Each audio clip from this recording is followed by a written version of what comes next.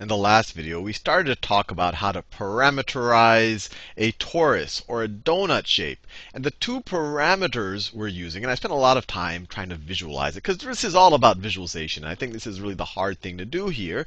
But the way we can parameterize the surface of, or a torus, which is the surface of this donut, is to say, hey, let's take a point and let's rotate it around a circle. It could be any circle. I picked a circle in the zy plane. And how far it's gone around that circle, we'll parameterize that by s. And s can go between 0 all the way to 2 pi. And then we're going to rotate this circle around itself. Or I guess a better way to say it, we're going to rotate the circle around the z-axis. And it's all the center of the circles are always going to keep a distance b away. And so these were top views right there. And then we defined our second parameter t, which tells us how far the entire circle has rotated around the z-axis. And those are our two parameter definitions. And then here we tried to visualize what happens. This is kind of the domain that our parameterization is going to be defined on. S goes between 0 and 2 pi. So when t is 0, we haven't rotated out of the zy plane. S is at 0, goes all the way to 2 pi over there. Then when t goes to 2 pi, we've kind of moved our circle. We've moved it along. We've rotated around the z-axis a bit. And then this line in our st domain corresponds to that circle in 3 dimensions, or in our x, y, z space. Now, given that, hopefully we visualize it pretty well. Let's think about actually how to define a position vector valued function that is essentially this parameterization. So let's first do the z, because that's pretty straightforward. So let's look at this view right here. What's our z going to be as a function?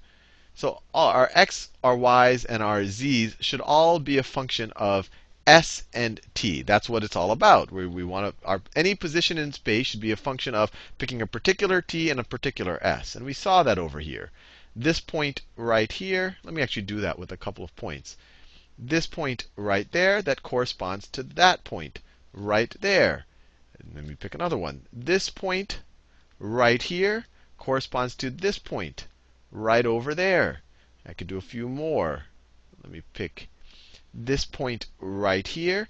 So s is still 0. That's going to be this outer edge way out over there. I'll pick one more just to define this square.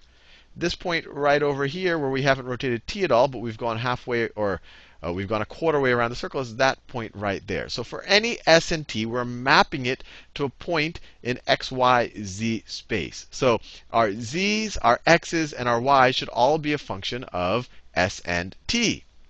So the first one to think about is just the z. And I think this will be pretty straightforward. So z as a function of s and t is going to equal what? Well, if you take any circle, remember s is how much we're going, how much the angle between our radius and the xy plane. So I could even draw it over here. Let me do it in another color. I'm running out of colors. So let's say that this is a radius right there. That angle, we said, that is s. So if I were to draw that circle out, just like that, we can do a little bit of trigonometry. This is, the angle is s. We know the radius is a, the radius of our circle. We define that. So the z is just going to be the distance above, or the distance above the xy plane. It's going to be this distance right there. And that's straightforward trigonometry. That's going to be a. I mean, we could do SOHCAHTOA and all of that. And you might want to review the videos. But the sine, you could view it this way. So if this is z right there, you could say that the sine of s, SOHCAHTOA, is the opposite over the hypotenuse, is equal to z over a. Multiply both sides by a. You have a sine of s is equal to z. That tells us how much above the x, y plane we are. And that, just some simple trigonometry. So z of s and t, it's only going to be a function of s. It's going to be a times the sine of s. Not too bad. Now let's see if we can figure out what x and y are going to be. Remember, z doesn't matter. It doesn't matter how much we've rotated around the z-axis. What matters is how much we've rotated around the circle. If s is 0, we're just going to be in the xy plane. Z is going to be 0. If x is, no, sorry, if s is pi over 2 or up here, then we're going to be traveling around the top of the donut. And we're going to be exactly a above the xy plane, or z is going to be equal to a. Hopefully that makes reasonable sense to you. Now let's think about what happens as we rotate around. Remember, these two are top views. We are looking down. We're looking down on this donut. So the center of each of these circles is b away from the origin, or from the origin, or from the z-axis, what we're rotating around. It's always b away. So our x coordinate, or our x and y coordinate, so if we go to the center of the circle here, we're going to be b away, and then this is going to be b away right over there. So let's think about kind of where we are in the xy plane, or how far the part of our, when we're, I guess you could imagine if you were to project our point into the xy plane, how far is that going to be from our origin? Well, it's always going to be, remember, let's go back to this drawing here. This might be the most instructive. This is just one particular circle on the zy plane, but it could be any of them. If this is the z-axis over here, that is the z-axis. This distance right here is always going to be b. We know that for sure. And so what is this distance going to be? What is the distance? What is this distance going to be? We're at b to the center, and then we're going to have some angle s. And so depending on that angle s, this distance onto, I guess, the xy plane, if we're sitting on the xy plane, how far are we from the z-axis, or the projection onto the xy plane, or you can, the x or the y position. I'm saying it as many ways as possible. I think you're visualizing it. If z is a sine of theta, this distance right here, this little shorter distance right here, that's going to be a cosine of theta. A cosine, not of theta, of s. Right? S is that angle right there. This distance right here is going to be a cosine of s. So if we talk about just straight distance from the origin along the xy plane, our distance is always going to be, b plus a cosine of s. When when s is out here, then it's actually going to become a negative number, and that makes sense because our distance is going to be less than b. We're going to be at that point right there. So if you look at these top views, over here, no matter where we are, that is b, and let's say we've rotated a little bit. That distance right here, if you look along the xy plane, that is always going to be b plus a cosine of s. That's what that distance is to any given point, depending on our s's and t's. Now, as we rotate around, if we're at a point here, let's say we're at a point there, and that point, we already said, is b plus a cosine of s away from the origin on the xy plane. What are the x and y coordinates of that? Well, look, remember, this is a top down. We're sitting on the z-axis looking straight down on the xy plane right now. We're looking down on the donut. So what are your x and y's going to be? Well, you draw another right triangle right here.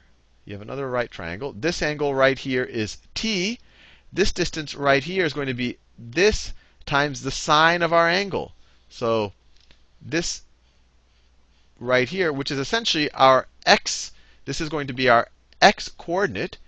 X as a function of s and t is going to be equal to the sine of t. The sine of t, t is our angle right there, times this radius, times, well, we could write it either way, times b plus a cosine of s. Because remember, how far we are depends on how much around the circle we are, right? When we're over here, we're much further away. Here, we're exactly b away if you're looking only on the xy plane. And then over here, we're b minus a away if we're on the xy plane. So that's x as a function of s and t. And actually, the way I defined it right here, and this would our positive x-axis would actually go in this direction. So this is x positive, this is x in the negative direction. I could have flipped the signs, but hopefully, this actually makes sense that that would be the positive x. This is the negative x. It depends on whether you're using a right-handed or left-handed coordinate system. But hopefully that makes sense. We're just saying, okay, what is this distance right here? That is b plus a cosine of s. We got that from this right here when we're taking a view, just kind of a cut of the torus. That's how far we are in kind of the xy direction at any point, or kind of radially out without thinking about the height. And then if you want the x coordinate, you multiply it times the cosine, or sorry, you multiply it times the sine of t, the way I've set it up here. And the y coordinate is going to be this right here, the way we've set up this triangle. So y as a function of s and t is going to be equal to the cosine of t times this radius, b plus a cosine of s.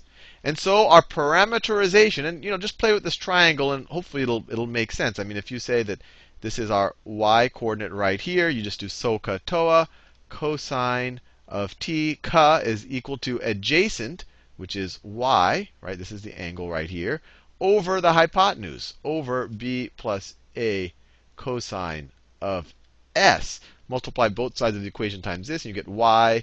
You get y of s of t is equal to cosine of t times this thing right there. So let me copy and paste all of our takeaways. Let me copy it and then paste it. And we're done with our parameterization. We're done with our parameterization. We could leave it just like this, but if we want to define it as if we want to represent it as a position vector valued function, we can define it like this. Find a nice color, and maybe pink. So let's say our position vector function, vector valued function, is r. It's going to be a function of two parameters, s and t. And it's going to be equal to its x value. Let me do that in the same color. So it's going to be, I'll do this part first, b plus a cosine of s times sine of t. And that's going to go in the x direction. So we'll say that's times I. And in this case, remember, the way I defined it, the positive x direction is going to be here. So the I unit vector will look like that. I will go in that direction, the way I've defined things. And then plus our y value is going to be b plus a cosine of s times cosine of t in the y unit vector direction. Remember, the j unit vector will just go just like that. That's our j unit vector. And then finally, we'll throw in the z, which was actually the most straightforward, plus a sine of s times the k unit vector, which is a unit vector in the z direction. So times the k unit vector. And so you give me now any s and t within this domain right here, any s and t within this domain right here, and you put it into this position vector valued function. It'll give you the exact position vector that specifies the appropriate point on the torus. So if you pick, let's just make sure we understand what we're doing. If you pick that point right there, where s and t are both equal to pi over 2, and you might even want to go through the exercise, take pi over 2 in all of these. Actually, let's do it. So in that case, so when r of pi over 2, what do we get? It's going to be b plus a times cosine of pi over 2. Cosine of pi over 2 is 0, right? Cosine of 90 degrees. So it's going to be b, right? This whole thing is going to be 0, times sine of pi over 2. Sine of pi over 2 is just 1. So it's going to be b times I plus, once again, cosine of pi over 2 is 0. So this term right here is going to be b. And then cosine of pi over 2 is 0. So it's going to be 0j. So it's going to be plus 0j. And then finally, pi over 2, well, you have a t, there's no t here. Sine of pi over 2 is 1. So plus a times k. Plus a times k. So there's actually no j direction. So this is going to be equal to b times I plus a times k. So the point that it specifies, according to this parameterization, or the vector it specifies, is b times I plus a times k.